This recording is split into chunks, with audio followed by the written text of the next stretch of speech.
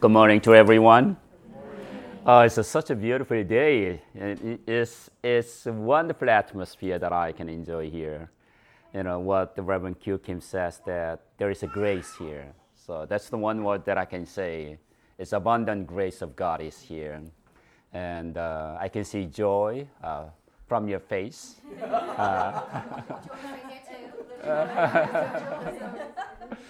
But I woke up this morning at 3 o'clock, and usually that's my character. When I think myself that I didn't preach well, I couldn't sleep well. That's my habit. It's like, I wish I could do much better, but it's like last night. I thought I couldn't done. It's like what I wanted to do about the last days and others. So when I came back to the hotel and I thought, wow, what did I do? It's like 1% I shared. What did you do? Said to myself, and then I couldn't sleep. So I woke up at 3, and then I just kneeling down before the Lord. The Lord give me first peace. The grace first, because my heart is in trouble. I was not well prepared, I thought myself.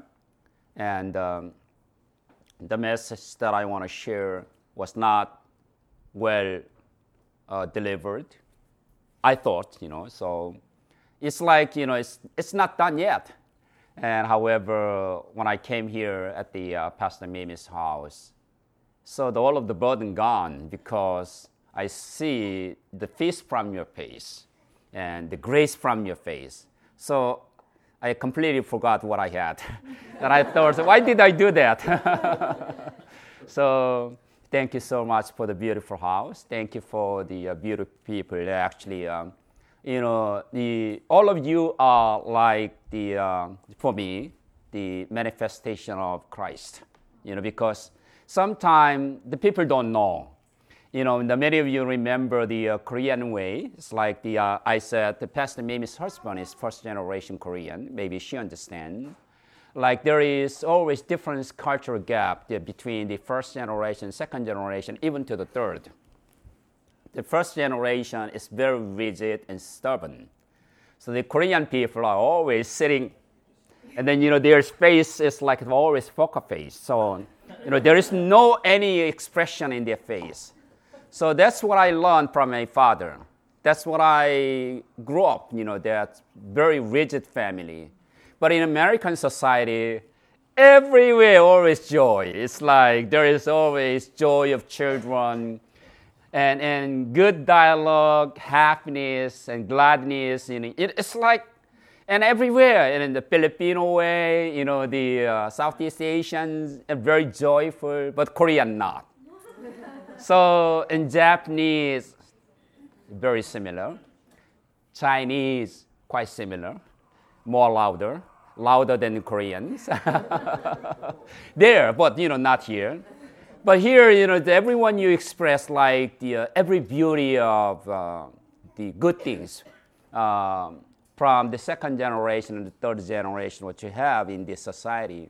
So I thought you have given me a lot of good impression that I receive more blessings from you.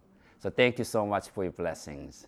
And I received it, so I enjoyed it. And secondly, today the singing is much better than yesterday. I don't know what happened to you. Yeah, that doesn't mean that yesterday was not doing well, but today is much better than yesterday. So, isn't it every banquet at the Cana, it's getting better.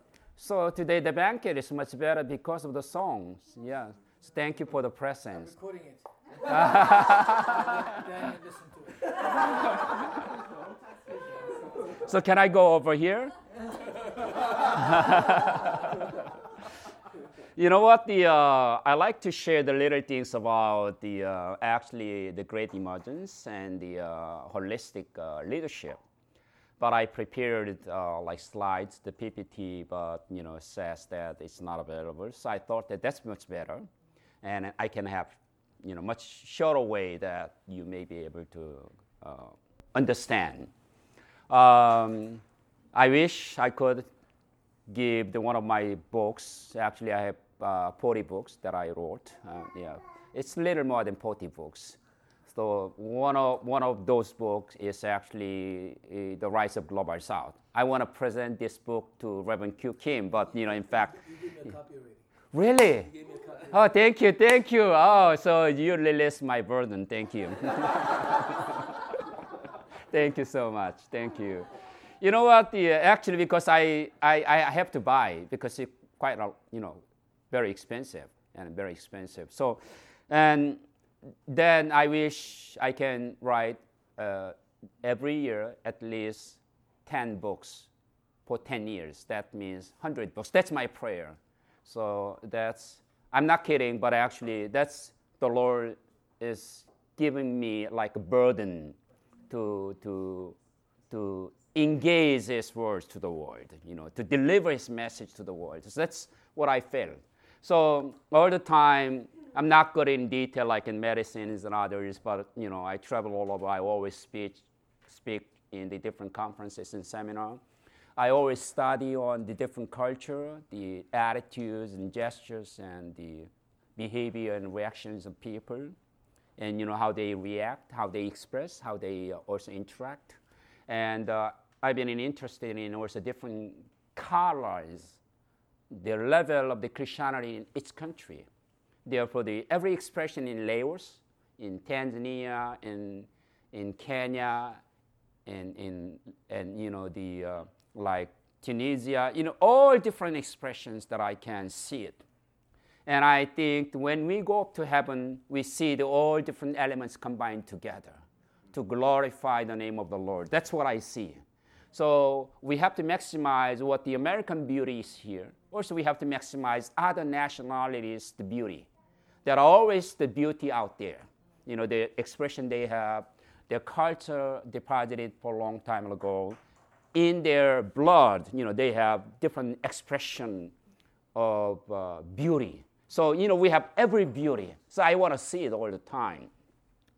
So one of the colors that the studies by some scholars on this long time period of the beauty of the human nature in history is done by the professor, the Phyllis Tickle. The Phyllis Tickle, many of you, I don't know, but she is a very, very prominent scholar. And she has been a professor in history and spirituality. She has the background of Catholicism rather than Protestantism. Later, she turned into the personal religion. Therefore, she has both, the spectrum, the one in the Catholicism, the other one in the Protestantism in the United States. And on the other hand, her bloodline has the English background. So therefore, she has also a tremendous amount of European heritage. Therefore, when she wrote a lot of books, like we call one of the best titles that the Great Emergence. That's one of the steady seller in the United States, of course, in all over the world. Another one is Embracing the Emergence of the Christianity, and that's another book. And there is another one we call the characteristic of the emergence of the Christianity. There are a similar one, but there are a lot more. So her beautiful work that I mentioned, which is entitled The Great Emergence, is the way that in 21st century Christianity is not comparable to any other previous religion in terms of seeing the European or American or the Middle Easterns or whatever. So we are living in a very newer way of the Christian expressions than any others before any continents or the regions or the localities, whatever.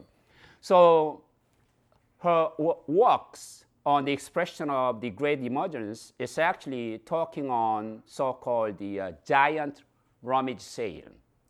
The giant rummage sale is like in American way, it's like the estate sales. It's not the garage sale. It's like when you move one place to the other, maybe East Coast to West Coast, you don't need to bring all of your stocks, and actually you have to sell them out.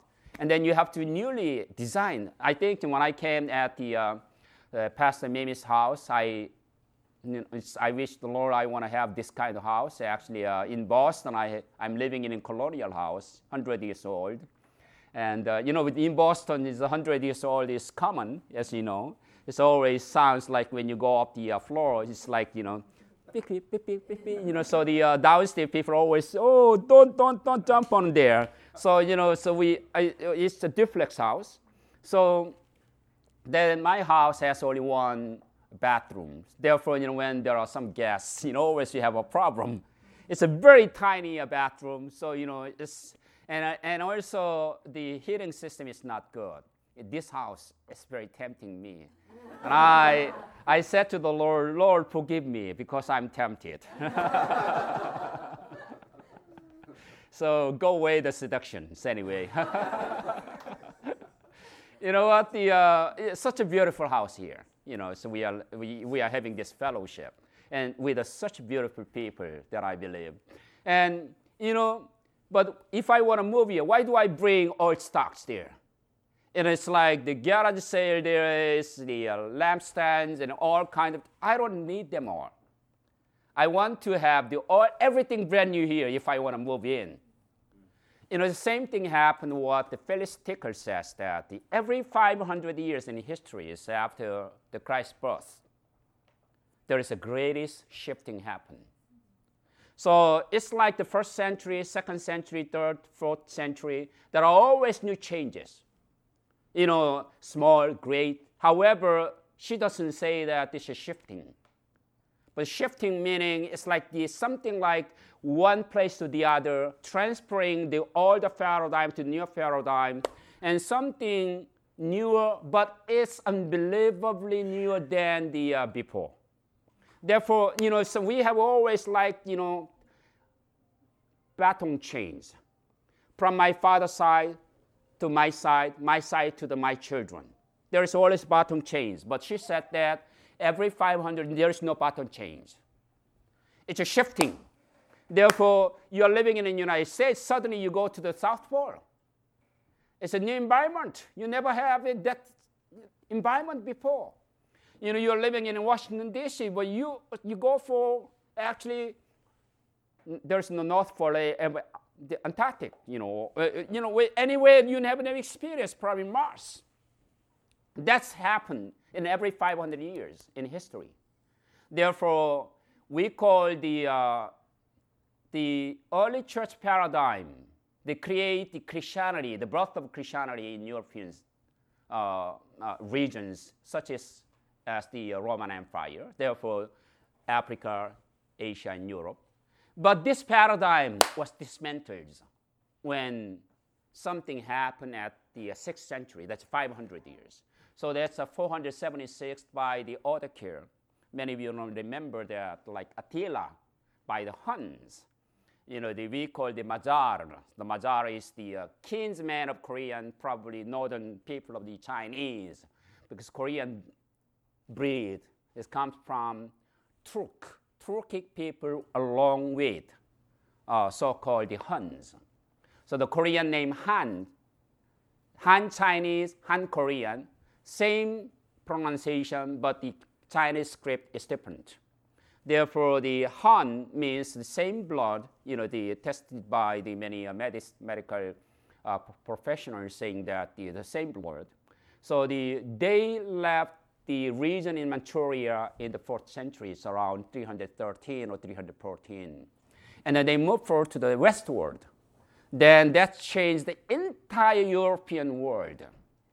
Because in the Roman century, in the Roman era, see the Mediterranean is like all the Latino people we call Romanco, meaning, Greeks, and the Middle Eastern so-called the Palestinians and Babylonians and Medians and, the Persians and, the Northern Africans, all of these. And suddenly in the 6th century, newer people came into Europe.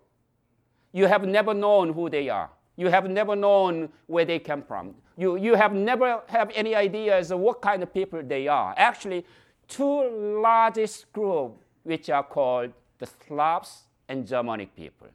Germanic people are actually branching down into so-called the Goths. We call Gothic people. that Gothic architecture comes from the word Gothic or Goth, meaning barbarian. And another barbarian called German. That's what the Roman people call barbarian. In the Bible, Romans says that. With the U.S. Scythians and barbarian. The barbarian in the book of Romans is actually German. So that's Germania. It's actually the book written by the many historians at the time when Apostle Paul wrote. Therefore, outside the Roman Empire is barbarian. Because there's no special or specific ethnic name, but they are barbarian. They are outside of civilization. There is no civility. There is no any kind of system they can understand. There is no rule, law, system, and the way they education. There is no ruling society. They are barbarian. They call it the Germania. So they are the people one. So modern day, the Ukraine, some part of actually between the Caucasus. On the right-hand side of the Caucasus, we call the Caspian Sea. On the left-hand side, Black Sea. So over there, from the northern parts, is where the Germania, so-called the Germanic people lived. And then on the other hand, modern day, the so-called the Central Asia, a lot of people live, so-called the Slavs. Slavs originate a word from the Latin Slavia, meaning slaves. English word today, you use slave. That's the same word. Slavic people were the slaves because they live in the wilderness. They are nomadic people. They are hunting. They are hunter-gatherer, and they live like nobody in the world, like an animal. So I have tremendous. In my phone, I always think about myself. Well, what kind of things you have in your phone? Because I've been visiting in 600 archaeological sites all over the world.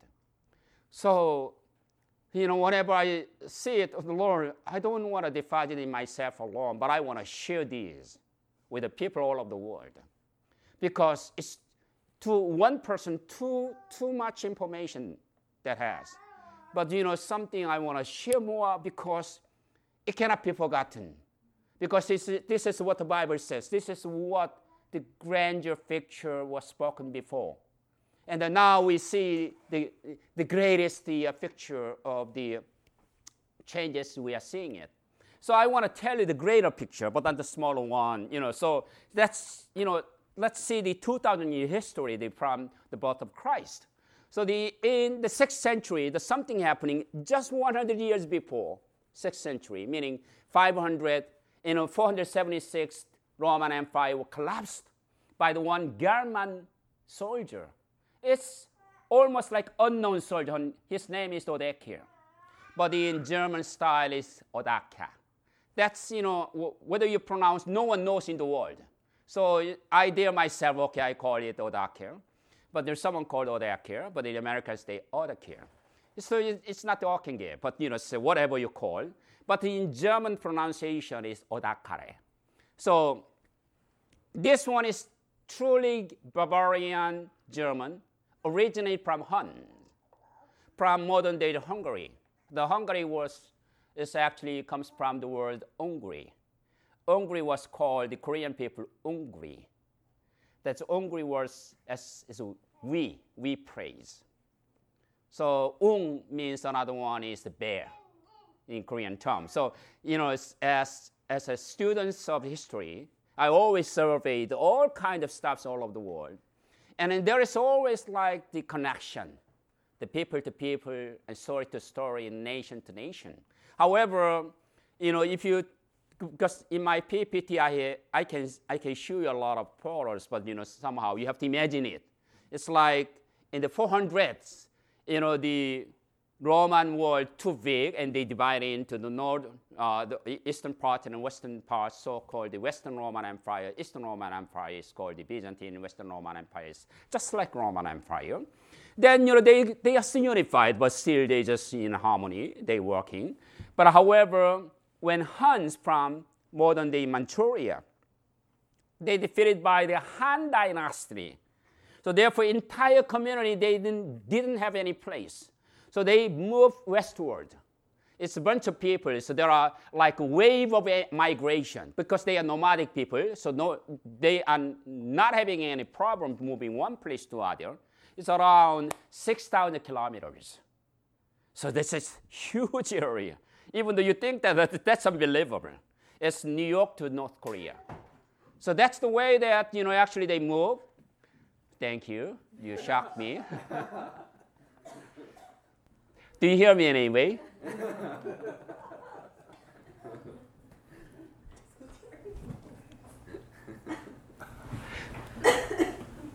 Thank you.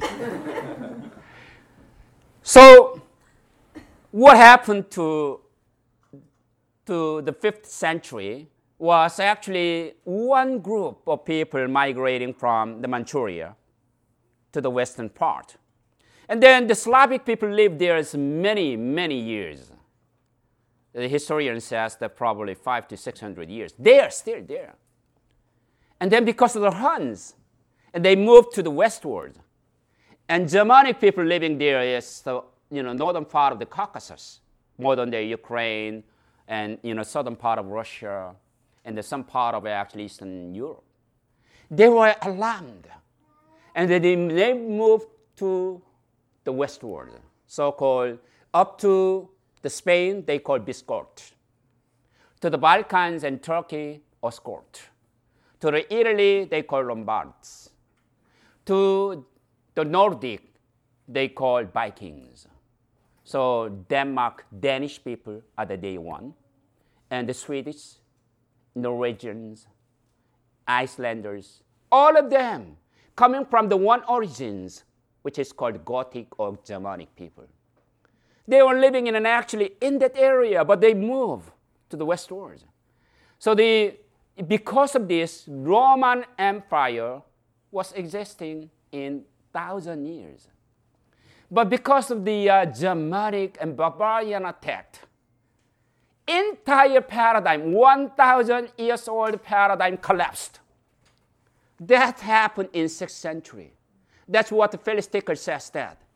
The older paradigm, there is like Roman rule, we say every rose to Rome, in every way, the Constitution, they are not common. The way they communicate, the way they have the habit. The barbaric people, no, they are living in the wilderness, they are living in the woods. So, the European society, you believe now that's totally different. That's 500 years of the paradigm was no more. That's what we call the medieval. The Middle Ages begun by the barbarian invasion. So that goes for 500 years. So beginning from the barbarian invasion, modern day we call the Iberia. That's the older name of Iberian in Georgia modern day. They are called Slavs. But the Slavs moved forward, and then they take the name, the Iberia, for the Germans. So that's a Biscort today in Spain. And then we call the Franco, that's modern day France. That's a German name. If you know the German, that's also German name, same name. If you know Nordic, that's a German name. If you say Anglia, that's also a German name. If you know the Saxonia, that's a German name. If you know Teuton, that's a German name. If you call the Lombardian, that's a German name. All German name in Europe. That's how I want to travel and I want to see it. Oh my goodness. Because what you believe Roman Empire is no longer in European society. There is no succession. There is no any so-called the baton change, from the older generation. Because of new people came and they don't know what to learn. So that's the Spanish society. That's the Franco society. That's we call the Holy Roman Empire. Or we say also that's the one, the Germanic society newly mingling into the medieval age. And the English society, the Celtic people were actually escaping from the Germanic invasion. That's why they go into the hillside. That's what we call the Wales, Gaelic people or Celtic people. And also the original people in England, they were not able to live. So they go forth to the Highlands. That's called Scottish people, the Gaelic Scots. And also a lot of the English people migrate into the island. That's the Irish people, it's the Irish Celtics. There is no original people in England. Because when I was in England, my professor in history, he wrote 100 books in the history of the English. I thought, how could you write 100 books? Well, that's very easy because this is my part. And then every time I look like a baby because I'm hearing everything, listen to him. It's like, oh, new, because my imagination, my idea, what I learned from the book was not right. He talked about the history, that we are not the same people. Long ago, Celtic people, no, they are not Welsh. They are not the English now, but the Welsh and Scottish and others. And then, newer people now say that we are English. But the English is a foreigner, actually. The English is actually diaspora. The English is actually Germanic people. And English is also Germanic language. It's not Latin language. The structure, grammar, everything, the Germanic language. German language, Bater. And Dutch, Bater. And then medieval English say Bater. And then modern English, W became wow, water. Now we call water instead ba. Every English system is Germanic. But we never think about the Celtic way, Gaelic way. We never think about the Old English. There is no Old English. There is only Germanic. So in history, there's too many things. Like 500 years, something happened. Same thing happened once again in the 100 AD. That's what we call the divisions.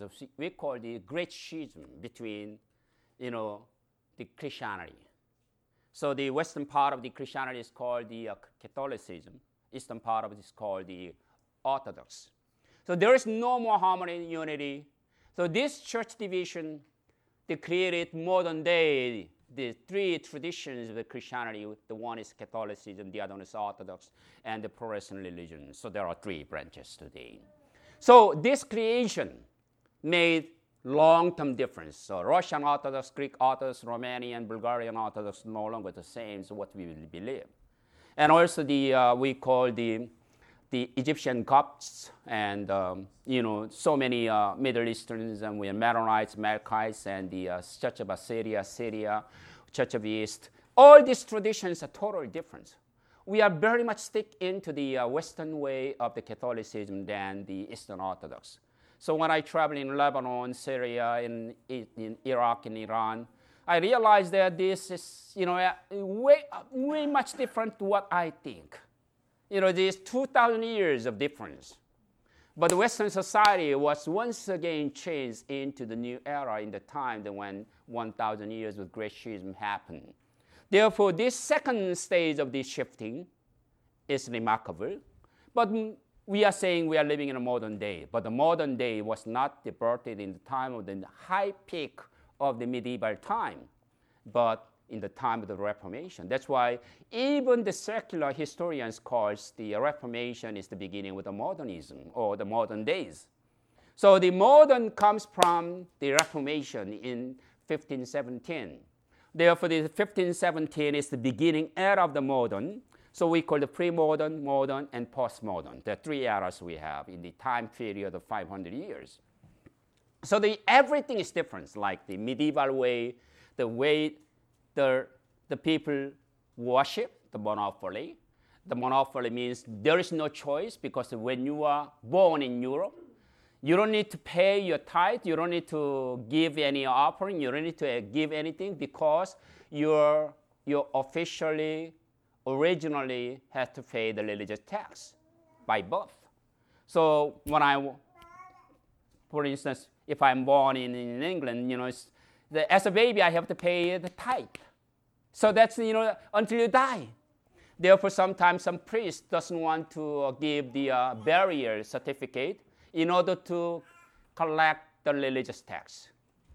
So that's, as a historian, I have tremendous amount of resources on this. And it's like European, when it comes to Christianity, I hate Christianity because their memory is like, around 1,500 years, my family became slave because of the religious tax. 10% you have to pay and 20% to the lords. Therefore, this feudal society is like making always the slaving system, so-called encomienda. That's where the Spanish society, the colonization is always bounded by the encomienda, meaning economic system within slavery. So these religious texts and every system like, the priests, the monks, and prior have authority and power from heaven. Therefore, you don't have any right to resist me. You don't have any power against me. Therefore, when it comes to Christianity, means I have my power from heaven. In a heavenly power, spiritual realm power. Thank you. You have power from heaven. That's called the Pope is the vicar of Christ, meaning vicar means the ambassador. Or another one is agent, solely agent from heaven. So who can dare to challenge the Pope? Because he's the only one delegates the Christ himself. So Christ is there in heaven. On us there is another Christ.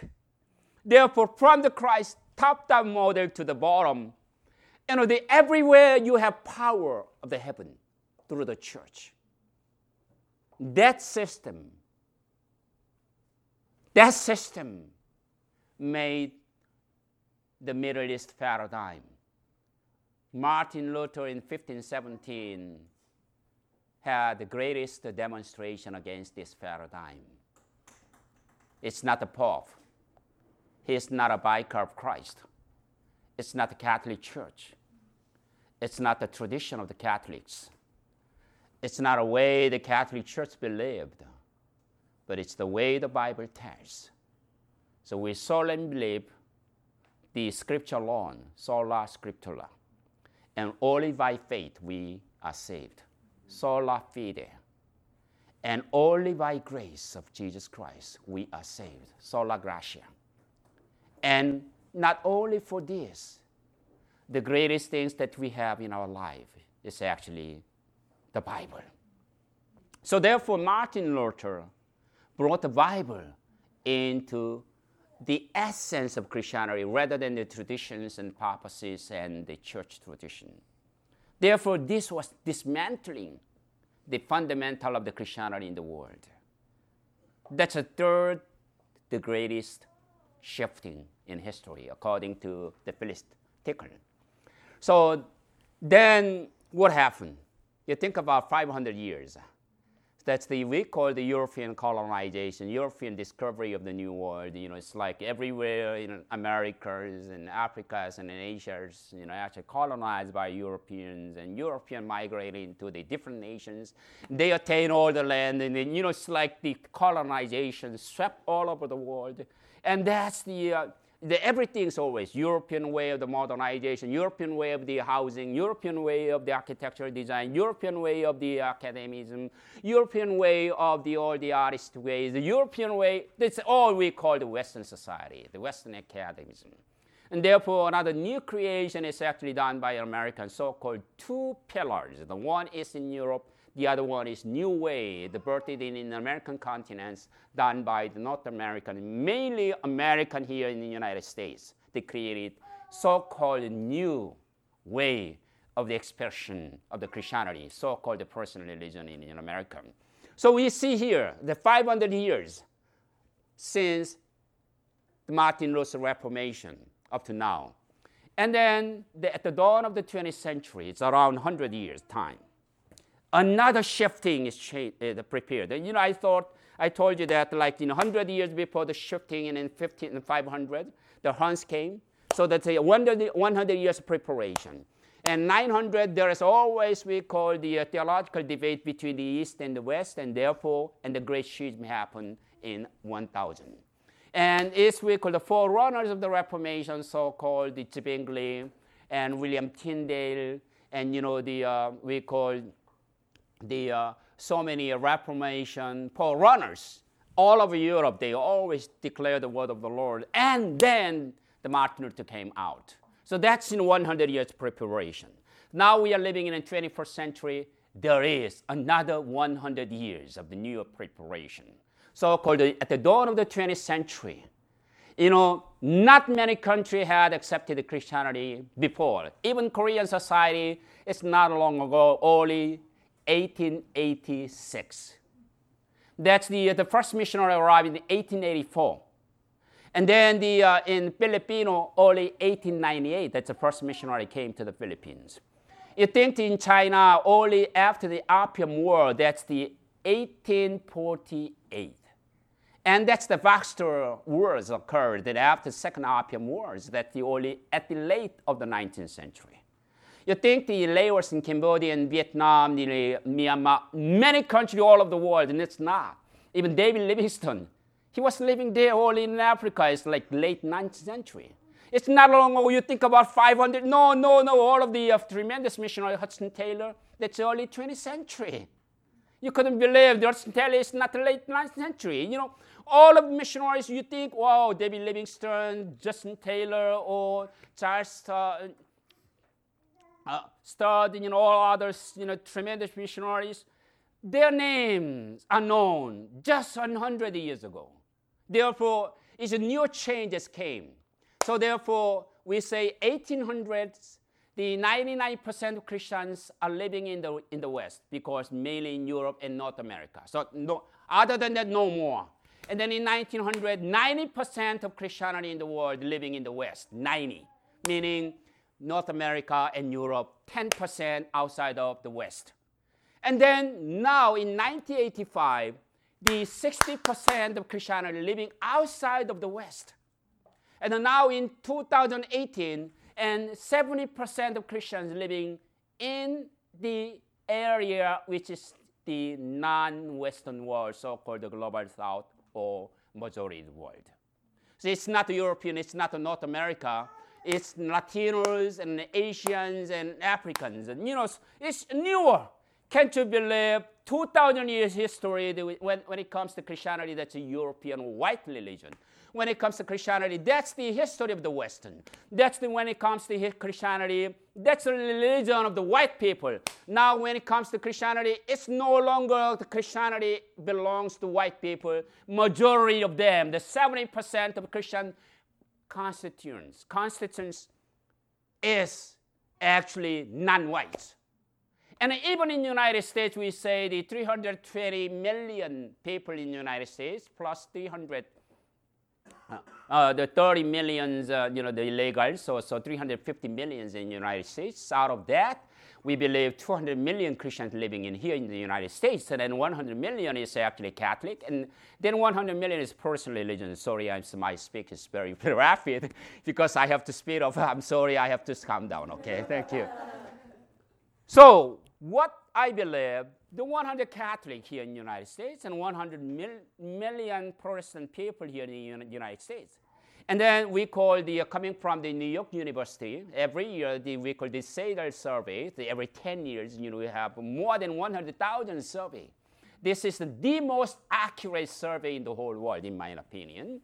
So as a scholar, always I just, watch and just the diagnosis of what's going on over there. So it's about the SADAL records. It says that the components, the constituency of the Christian believers in the United States, so as you break down into ethnicity, like Caucasians and the African Americans and the Asians and the mixed and others, the highest Christian proportion is not the white. The highest Christian components that are expressed is actually Asian, and second is the African American, and then Hispanic, and the white is the lowest. I was greatly surprised with what's going on over here, because same thing happened in the society in the United States of America. A lot of white people leaving the church. Instead, new people, diaspora, second generation, non-whites, came to the church, and they filled the gap. There is a shifting happening since in 1985. So it's already 40 years now. 95, 2005, 33 years, something. It's a big change. Every time it changes. Therefore, the leadership doesn't belong to the white church now here. If you go up like, my friends, actually Tim Keller, the Redeemer's Presbyterian Church, I had a 1 year working together with him because of the Global Citizen Initiative that I had with Louis Bushin and others. And then his church members, 60% of the members are Korean. Korean American, 60%. And then the white members, only 11%.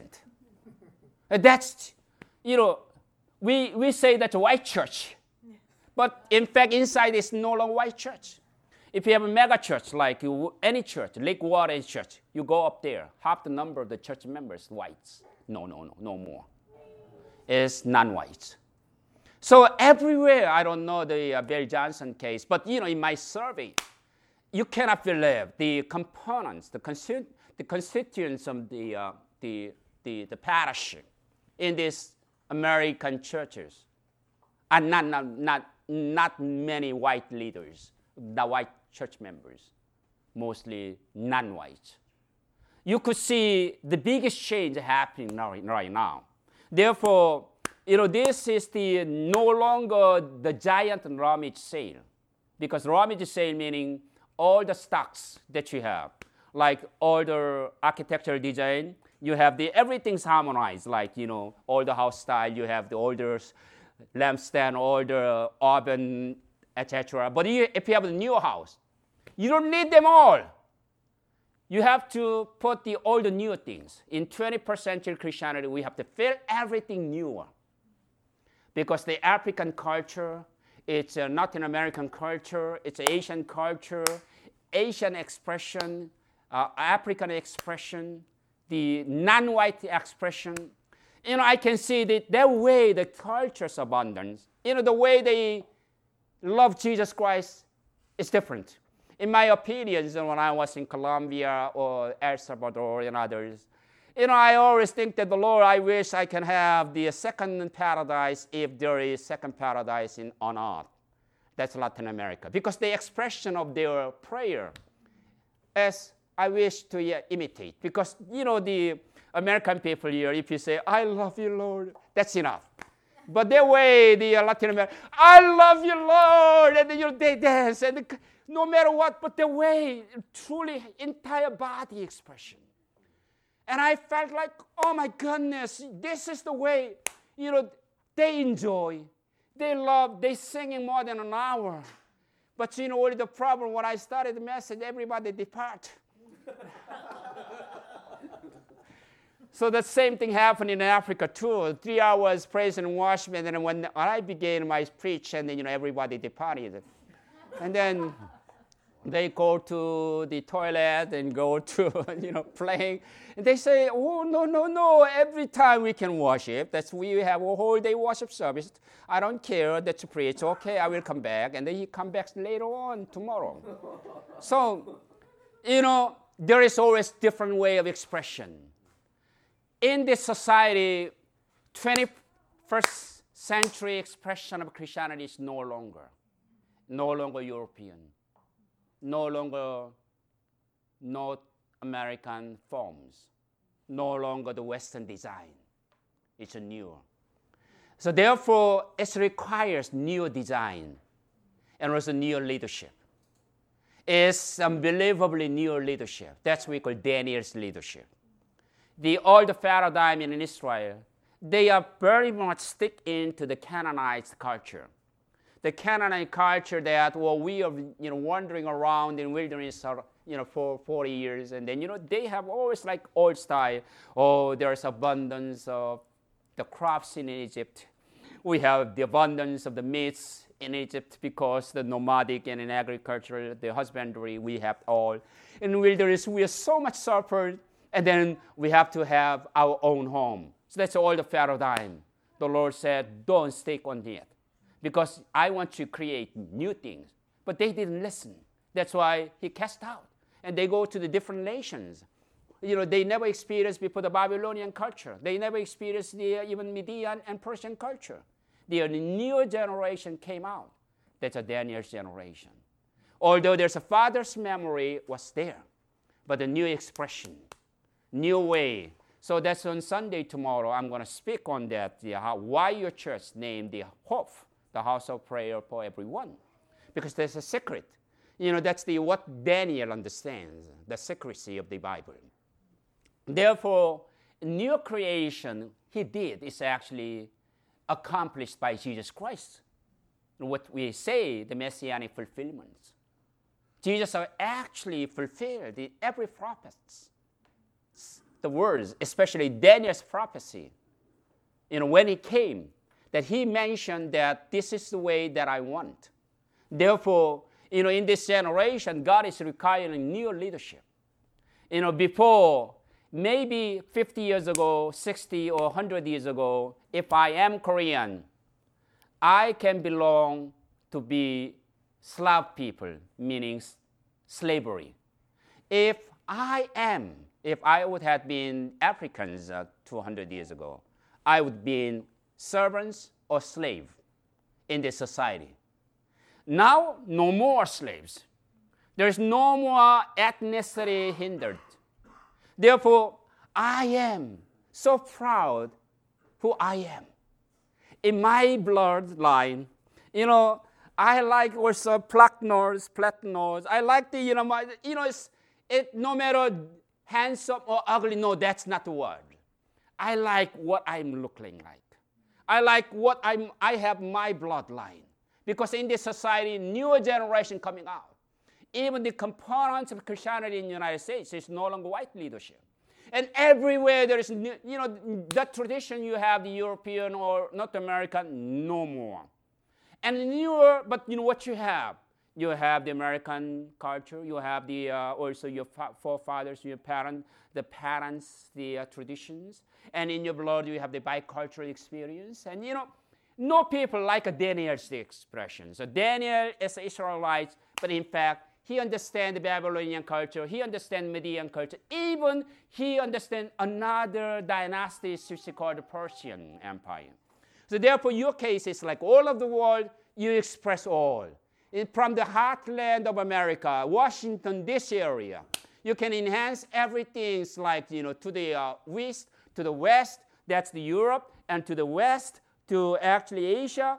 You are actually grieving. You can grab everything from your side. So what a wonderful people you are. And that's why I thought that you are wonderful.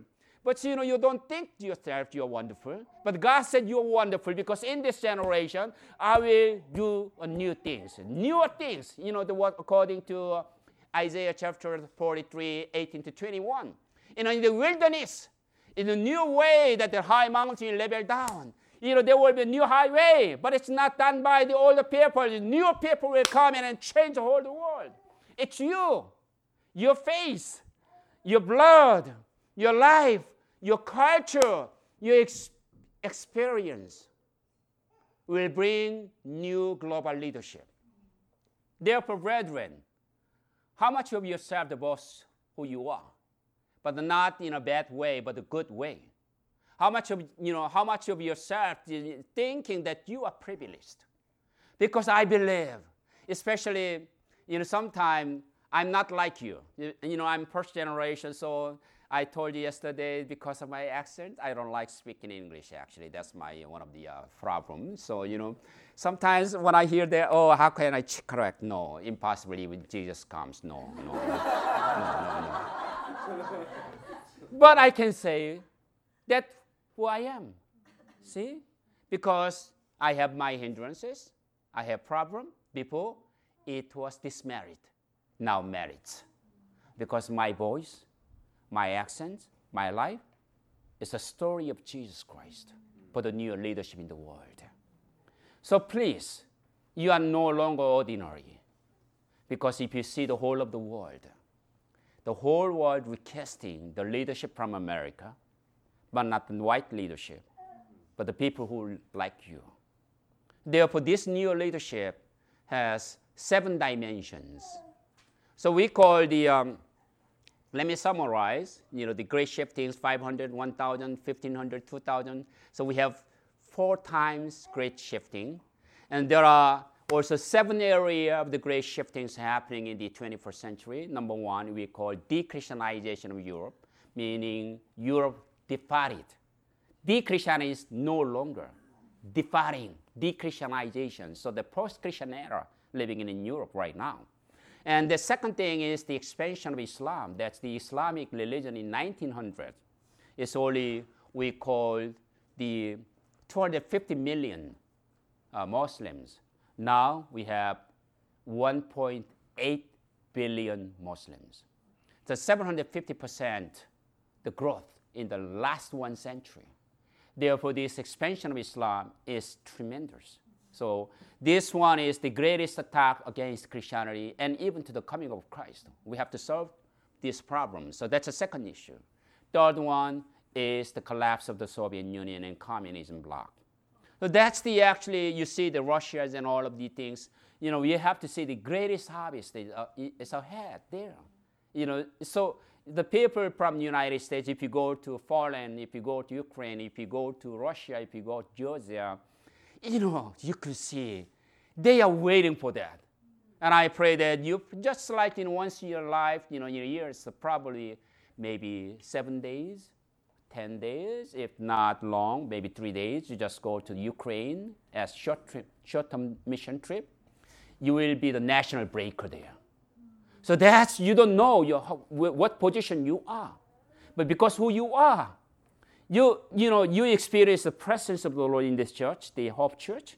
And then when you go to the mission field, you realize you are no longer the ordinary member. You are already minister. You are the co-laborer of the gospel field. You are already missionary to them. And in Chinese, it's like Chinese governments always expelled missionaries. Last year, the 3,000 missionaries they expelled. Modern day, the mission strategy says that staying in China is not advisable. Meaning, like I do the same things. Like I teach there 5 days. It's tremendous impact over the society. And it came out. There is no record. It's much better than the missionary who stayed there for 7 years in comparison to my 5 days ministry. So you think about all of you are being trained in this church as missionary. So believe that it's not requiring you leaving the office, leaving your job, leaving your family, but you with your children, mother, father, husband, and wife, together go to Ukraine, go to Poland, and then doing just like praying ministry, simply evangelism. It's the greatest impact over the pastors and ministers and society over there. So that's just once a year. Then you are already missionaries to the world.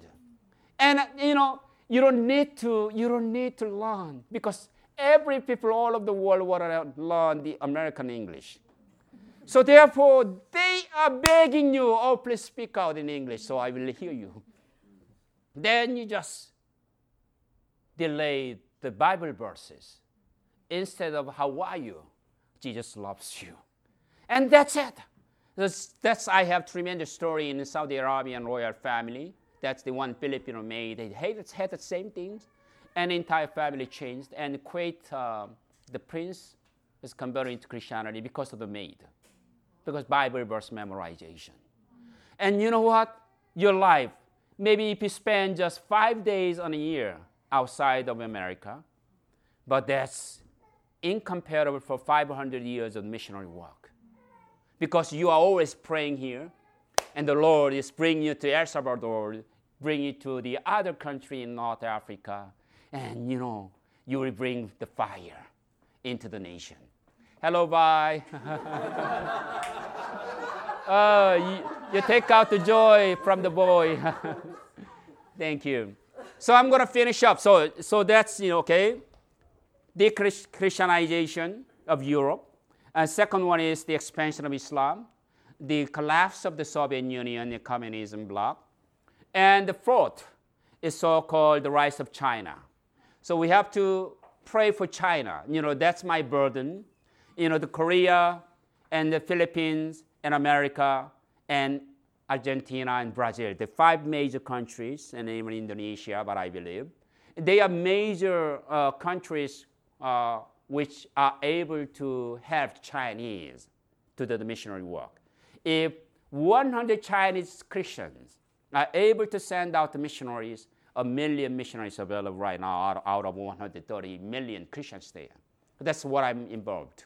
So please pray about it, the rise of China. That's very important for us. And then the fourth one is we call the rise of Global South, the majority world. So this one is the all components and all others. The Global South. So Louis Bush says that no longer Global South. Please say that majority world because what the United Nations say. So in my book, I said instead of Global South, I said the majority world. And then luckily, every university, every secular institution, there's no more Global South. They used majority Christianity. So I'm so happy. That's why I'm the first time that wrote. So, and also they mention my book all the time. And that's my happiness. I'm sorry, Lord, forgive me. So, it's the way, the rise of Global South. That's why we are living in this country, enhancing both the beauty of America and beauty of the majority world. So therefore, you are privileged. Some people in China, some people in Korea, some people in Indonesia, they never experienced American culture, Western culture. But we know. So you never thought about you are privileged.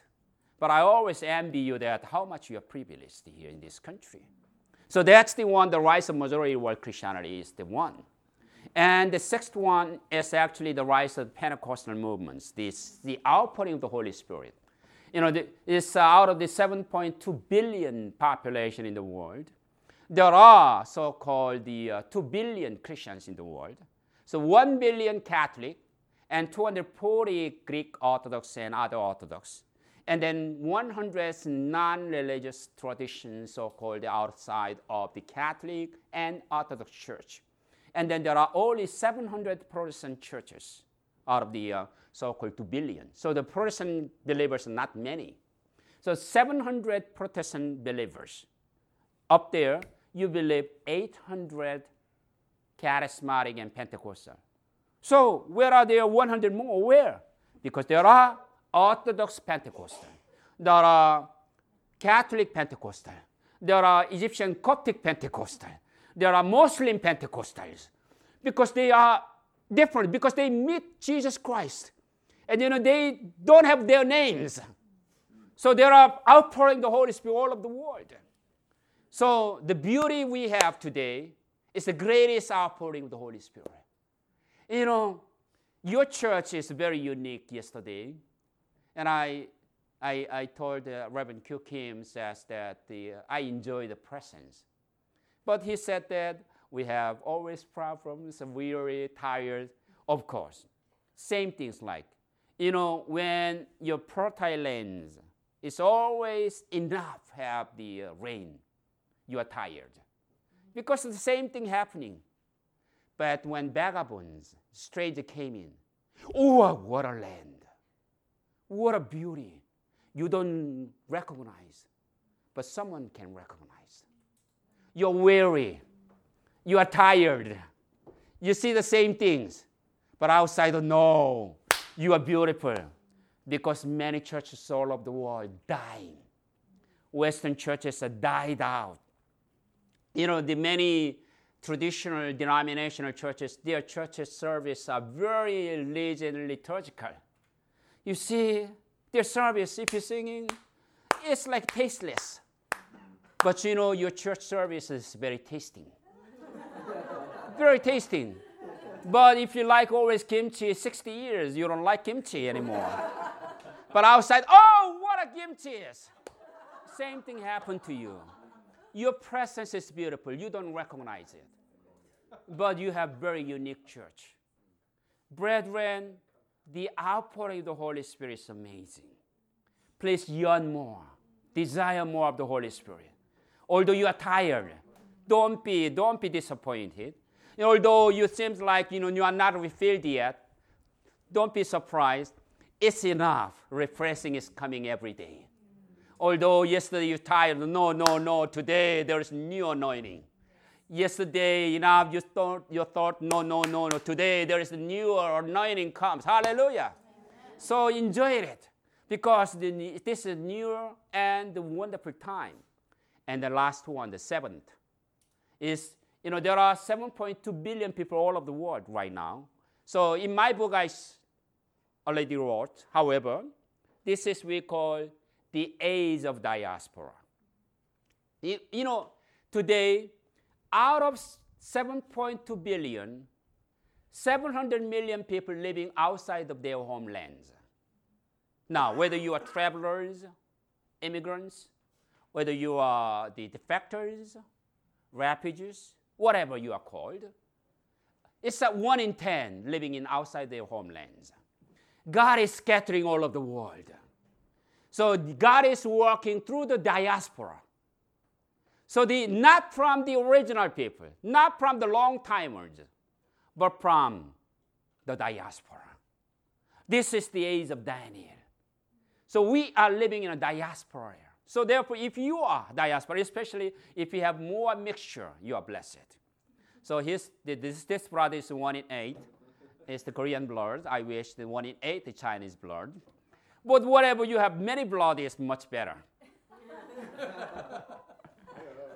Because you can have more relationship with many others all over the world, brethren. So therefore, diaspora is the greatest network, like what Apostle Paul has networks in the time. Through these networks, you can go to the nation. And these networks brings fire. So brethren, and I told you this, the 7th area, and then the global leadership to you, this beginning from the diaspora.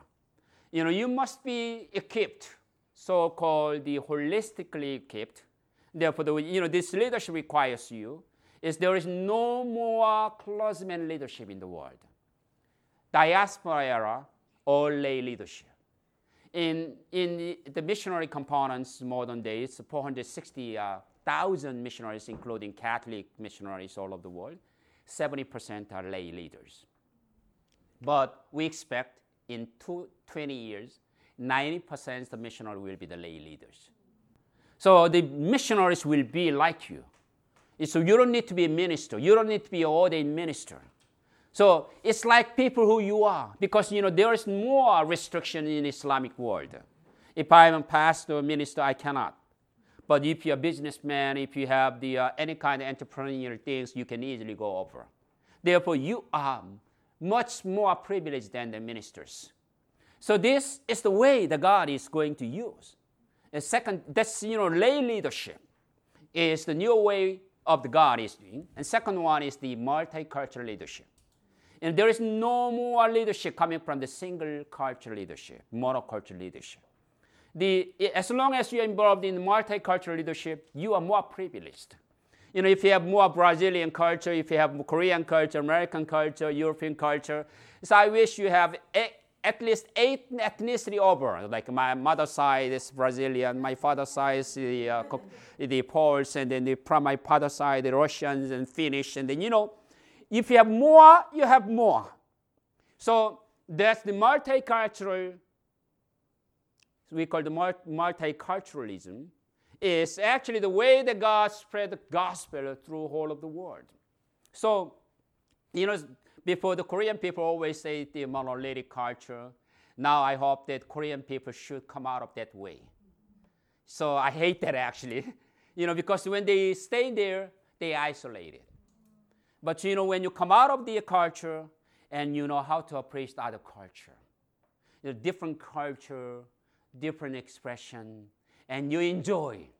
So there are ways that the multiculturalism is actually the biblical interpretation, because the Apostle Paul living in the Greek culture, and he was living in the also totally Greek mythology, yet he grabbed the biblical fundamental truth. So we need this. And third, that we say that, a lot of people want to be the Sunday Christians, because tomorrow your church hope, and I want to share why the house of prayer is important.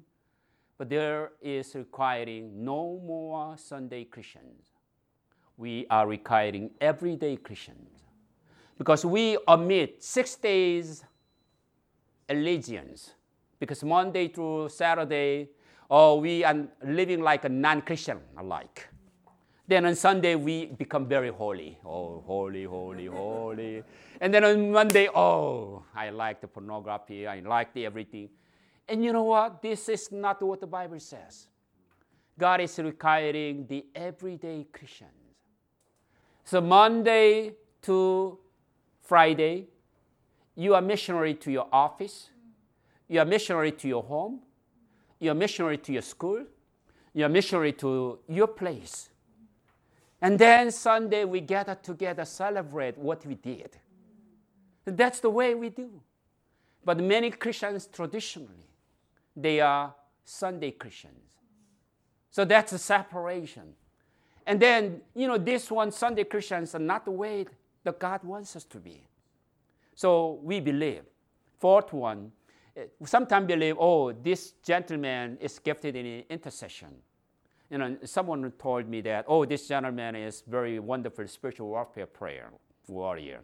Well, I think there are some special gift, but we are totally called the priesthood of God's vineyard, meaning we are called all the priesthood. So there is no longer, some of the like exclusive position, because all of us are given us the way that we are the intercessor. The priesthood is another way called the intercessors, because on behalf of Filipino, on behalf of China, on behalf of others, we bring this prayer to the Lord. Because you are the one, the mediating between God and the secular world. Brethren, at least 5 minutes a day, if you are interceding on behalf of nation, you're a wonderful missionary. So please don't neglect the position God has given unto you. Because we are all the intercessors of priesthood of Christ. And sometimes we think that this discipleship, the mentor-mentee or teacher and students leadership, but the many churches today seem to be only pastor is the leader, and that every audience is a listener, because the mega church, one wonderful speaker and 7,000 members listening. I think there is no way that the Bible expressed. Even until time the 313, when the Constantine the Great recognized the Christianity. So in my survey, because in European history, we say that there is no church building even until 300. No church building, no big gathering. So how did it be happening when Christians gather together if, like a Saturday service comes? The way you have to always the house worship service. Therefore, small group meeting. So this, we have always have the cell group meeting. I'm so happy today have at Pastor Mimi's house. This is a biblical model. The fellowship is always omitted in the mega church, because the one pastor speaks and everybody just listen. No practicing fellowship, no fellowship with one another, and that there is no any brotherhood, so-called solidarity. There is no way that we share together. That the mega church doesn't have that. So we have to always have this small group meeting, because Chinese, Indonesians, all of the world, always small church growth brings the greatest revival. So you should be the leader in the small group, so that if you are not able to teach Bible, you never teach any other people. So to your children, to our family, to our small group, there must be always a chance to teach, so that you can teach others. That's the new way of the discipleship. So small group leaders together the discipleship training in a way that this smaller meeting more encouraged in the church. So I think the Hope Church does well. So today I'm happy that we have this beautiful meeting at the Pastor Mimi's house. Thank you, Pastor Mimi. Although many people will make your house dirty, I think I'm happy that you will be work hard. Amen. So no need of dietary. Hallelujah. So I believe this is the way we have the new paradigm. European society never had. But only one time they have these smaller meetings when the Pietist movement in Germanic traditions after the Reformations, like Spencer or the others actually did. So this is the new way of the spiritual movements. Last, I want to finish. So many of you want to go to the toilet, I know. Okay. Last one, brethren, believe everyone has spiritual gift. Please find out what spiritual gift you have.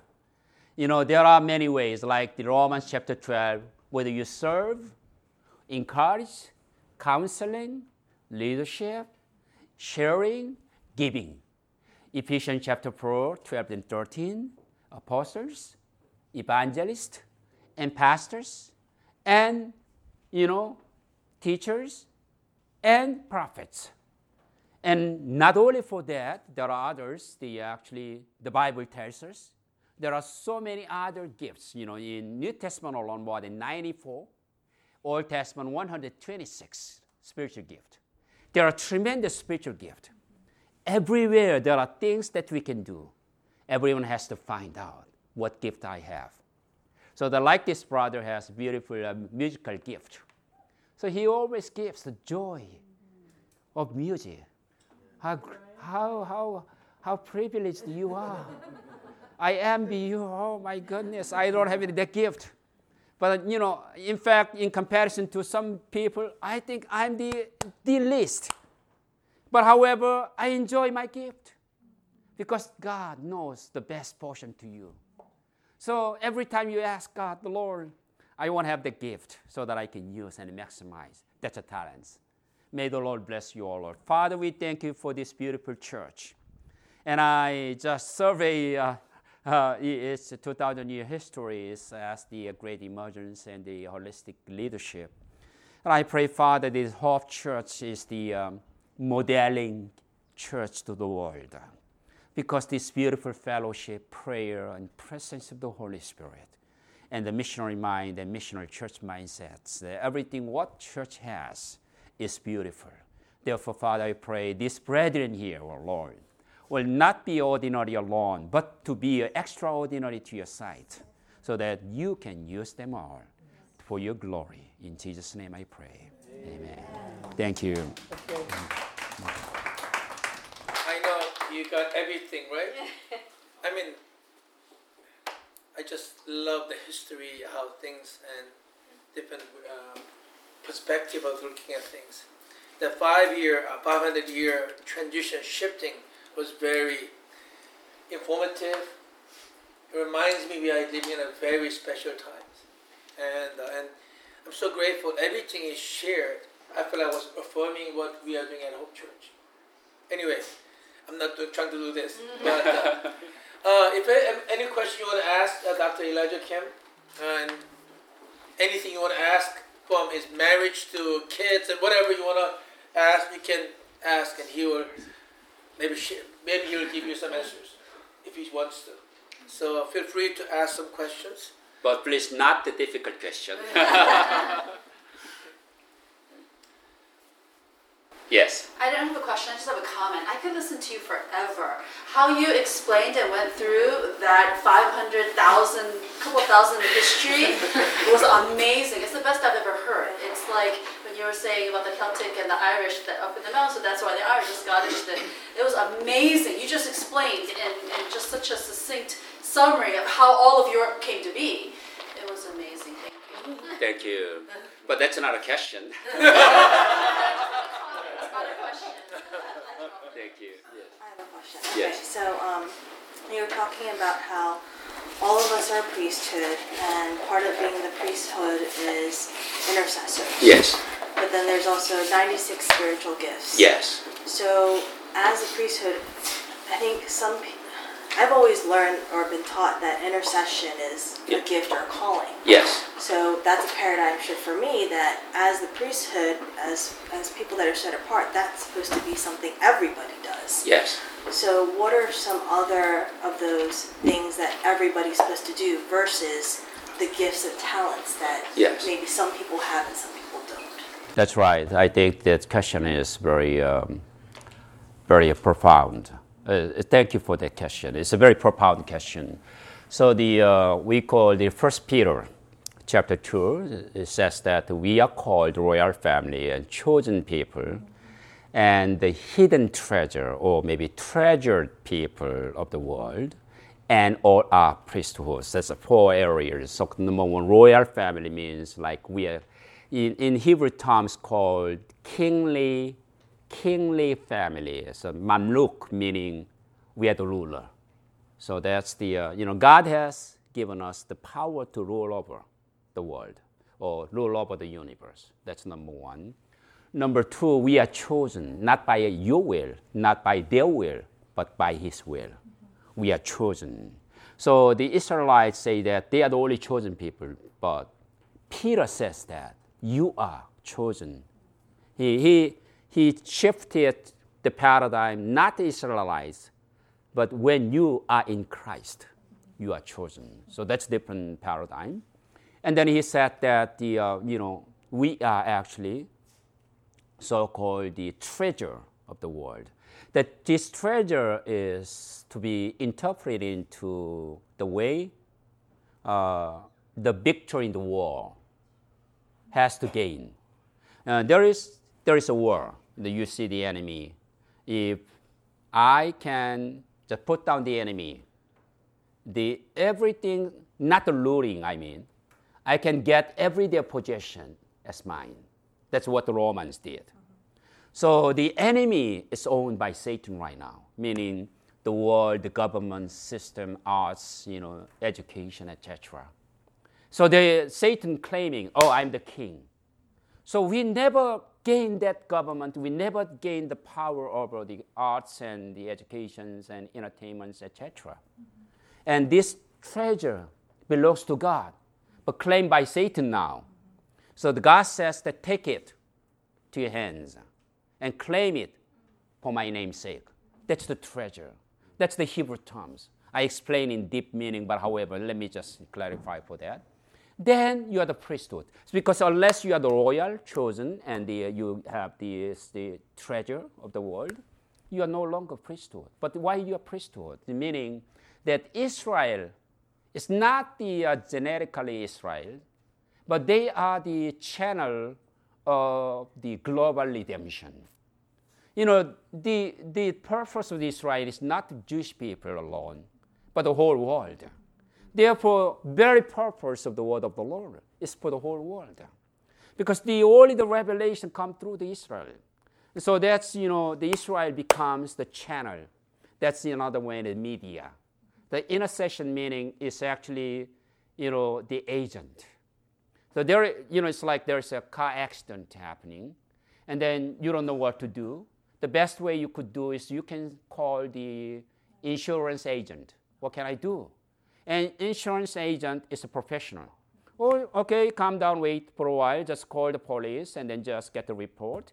And, the victims and, the others, just and professional came in. It's just, the insurance covers everything. Same thing here. The sinners don't know what to do because the Buddhists, Muslims, they don't know what to do. But in the eyes of the Lord, they are all condemned. They're waiting for the condemnation and judgment. Now we understand atonement. Now we understand the redemption. Now we understand the forgiveness. So we say to the Lord, Lord, wait for a while. I was a sinner before like them. I was a Buddhist. I was Muslim. I was non-Christian. But as a sinner, I came to you.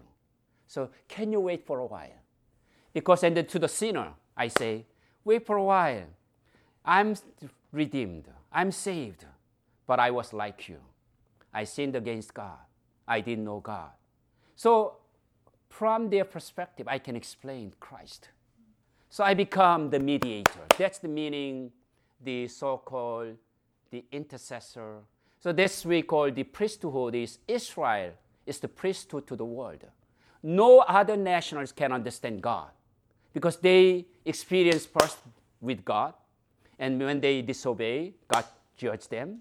When they obey God, God blessed them. When they return to the Lord, and God gave them messianic prophecy. So that's why Israel can understand. So out of that, some of them believe in Christ. So we become same people. Therefore, between the world, we can negotiating between God and the people who are going to be condemned. Therefore, we are the priesthood. So in many ways, so the first one, intercession, is not only by prayer. That's the number one. The intercession, please don't limit the intercession as prayer alone. Intercession is the way of life. The many people misunderstand the intercessors, just like simply praying. You have to go to church and then pray more than an hour. That's not an intercessor. Please. Intercessor is living. Intercessor is living, meaning you live like, in your office, in your job. No Christians there, but they don't know how to believe in Christ.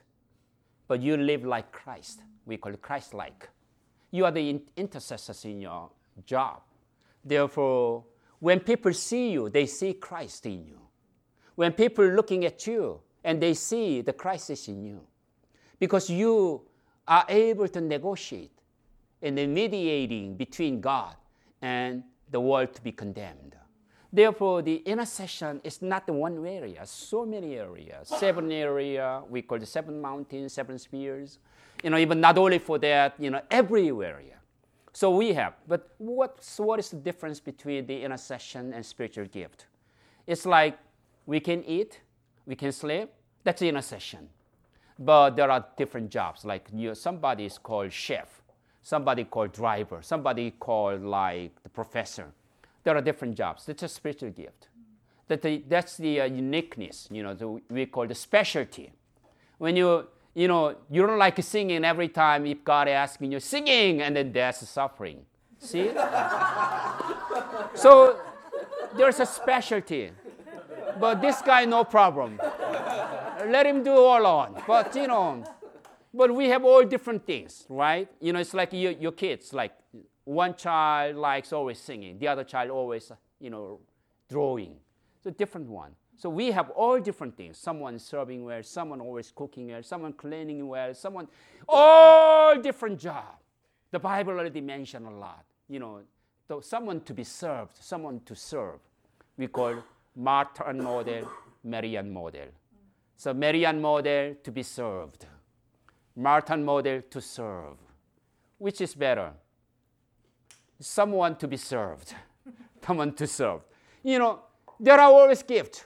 So we have the high priesthood as the so-called the mediating between God and the world is also different from the way we have the spiritual gift, because we can make who we are by using the spiritual gift.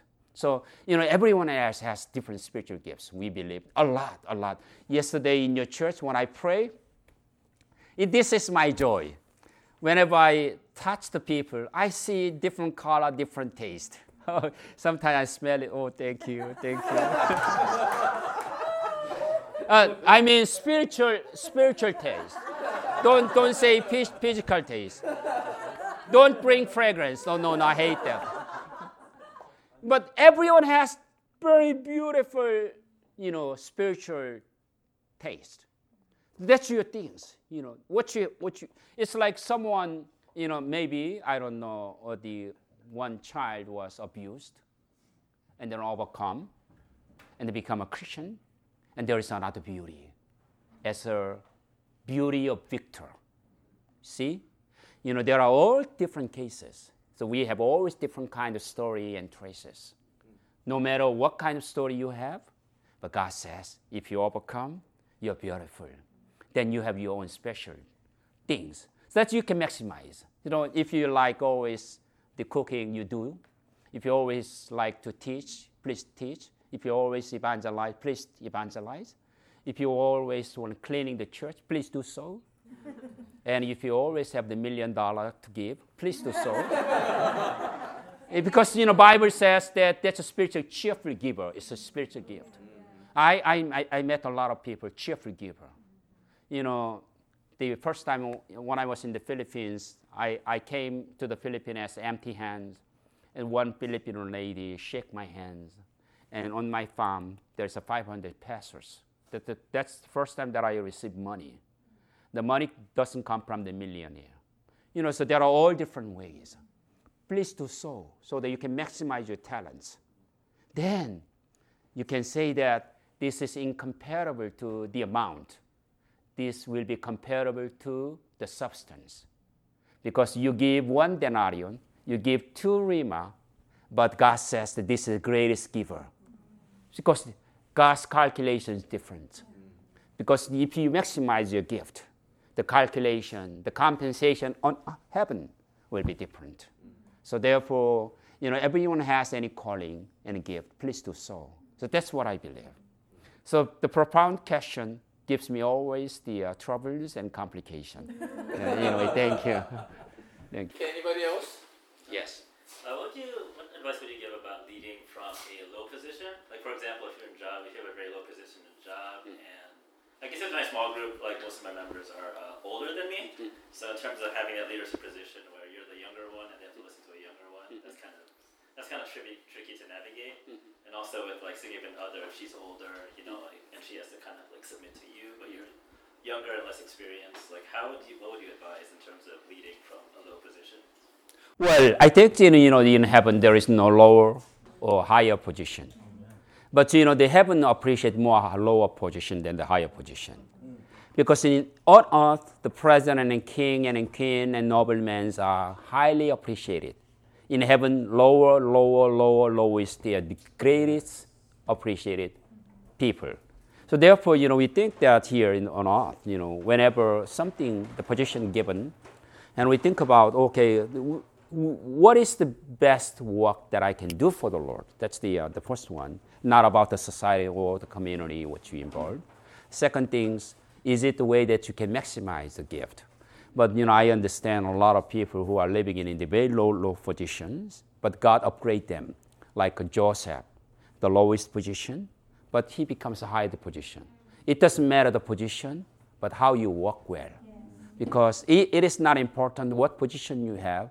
Some position you have like a presidency in the country, but if this person doesn't well, he becomes very humiliated.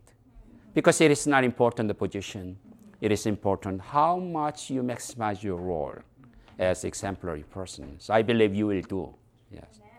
I was amazed about the story told about that Filipino maid in Kuwait. Yes. How and she got the whole family.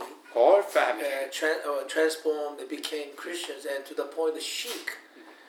Probably are able to influence. I remember you telling us, sharing a number of years ago, how Filipinos are very different, and there are more Filipinos and more nations than any other people group. More than Chinese, more than Koreans.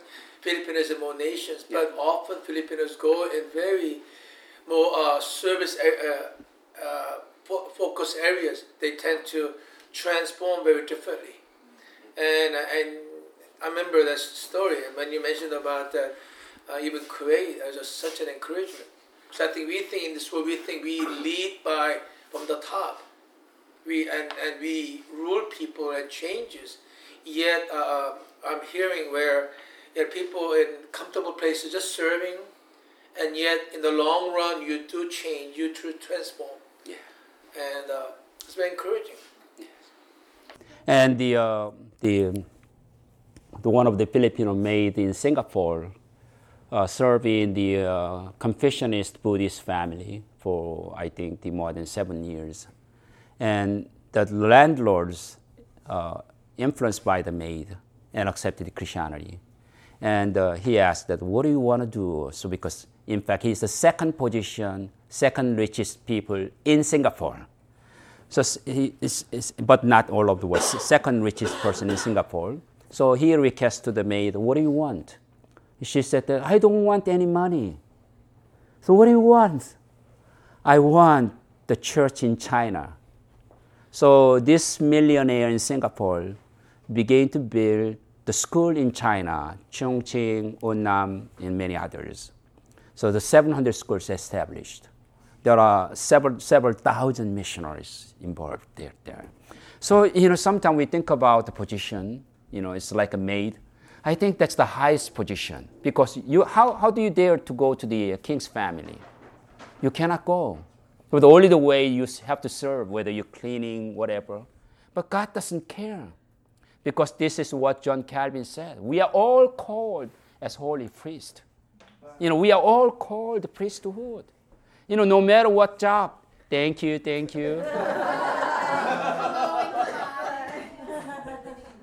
So sometimes we think our position is low. No, don't care about it. Because God cares about the position. But when God is infiltrating into the other people's area, then, amazing things happen. So then all you are here is a beautiful position here in America. But when you go to other countries, like if you go to Uganda, and they will look up to you because you are a teacher there. Or they want to hear, because what you have learned here, the ordinary people in Uganda never graduate from the high school. So you are already a professor there. So, you think that how you are privileged. So that, we are, and then also this beautiful church, you are privileged. No amen?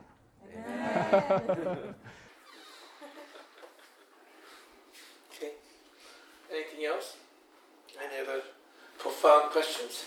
Not profound. This is more personal. So my dad, he's been a Christian for a while, and then he's been getting really into studying history. So he's been studying history for a long time, and it's almost like he's going backwards in his beliefs and bringing himself back into where it was like thousands of years ago and the beliefs of those times. Any recommendation for me to kind of reach out to him, right? Because again, he's studying history and all the things that you're talking about. He's getting really deep into that, and then he's going off into a totally... Yeah, you said that it's not a profound question, but there's a hard discussion. So I believe the scholarship of the history is different from the case what we believe. The faith is different from the learning. So when you think that we can have faith in Christ through the learning, it's nonsense. The faith is beyond of learning, beyond of logics and rationality. So if someone wants to believe in Christ from studying, I think that's almost impossible. Almost impossible, because suddenly we just recognize. More likely in English terms, we comprehend. Not try to understand, not try to learn, not try to study, but suddenly, I'm a sinner. I'm a simple man. I need Jesus. This is like such point, like, you always use your umbrella. You never had any rain wet in your body. Suddenly, you're just holding the umbrella and rain falling down to you. I think that's the way the people receive Christ. It's not from the logic. It's not from the rationality. Therefore, your daddy is needed encounter with Christ. So, although I will recommend the best book, he never believed in Christ, because he will try to find out always the gap. This why I am not believing in Christ. Because the Bertrand Russell is the best philosopher in England. The beautiful book is Why Am I Not a Christian? That's the title. Because he read the Bible and try to watch the problem of Jesus. And this is we call the most liberal theologian in the world from German. And he used the logics and rationalities. And then miracles in the Bible is impossible. Virgin birth of Christ is impossible. And the miracles in Red Sea, parting the sea, is impossible. Therefore, he eliminated all the miracles and the story of Jesus, the signs and wonders not possible. So therefore, he made the very common story. Then Western society collapsed because of the Aristotelian theology, because they used their philosophy and logic. Because how do you believe the Christ brought from the Virgin? That's the beginning of Christianity, unless the Spirit touches. So that's why not to convincing him, instead just pray for him. Lord, someday let him just encounter. Someday just let him just see Christ. Because when the Holy Spirit comes, usually like your dad, he's a very logic man, but when your church worship service, by accident, whatever, any occasion, suddenly he comes into the presence of the Holy Spirit, he feels. Suddenly he recognizes, I'm simple man. So that's the only way we can say. And then after that, he can understand the Bible. He can even comprehend why the Bible is like that. So, that's not the human nature we could do, only the spiritual realms that God can do. I have one question. Yeah. Even when you're rehearsing some of the histories, but still Western-based history. What about, is there other historical review of the world away from Western-based understanding? I don't know. Do you know what I'm getting at? Because I think even the 500 years shiftings still based out of sort of in a more Western area. Because and apparently there should be there must be history, like a civilization in China and Asia where it's probably a little different. And then that Western, that I think historical system. Yeah, that's the profoundest question in the world. It's the most difficult and the most profound question. So profoundest, that's the adjective. But in fact, that's what you are doing, what I am doing, what we are doing. I think we are writing history right now. Whether you believe, the new history comes from us right now. So that's what I believe. However, when I wrote my book, actually, they say that non-whites, Asian scholar, that's what they say. And my book becomes textbooks in several institutions and universities in the United States. Because they see my book, what the Westerners never see themselves. We call the angles. Like Reverend Q. Kim's, like, maybe your couple relationship, the husband and wife, whatever you say, that's a common thing. But when someone comes to you, he will see you not as typical white American, but like diaspora American. So they see the beauty from you. That's why what you have, but you never know what you have. Same things like, outside of America, outside the West, is the histories, the academy, the scholarship, everything used to be in the Western mindset. So that's why they are not able to see the problems. They are not able to diagnose what the cancer they have. They are not able to see how the history is spread all over the world. When non-Westerners say, and they're surprised. And then they rejected it 100 years ago. So their voice was not being heard.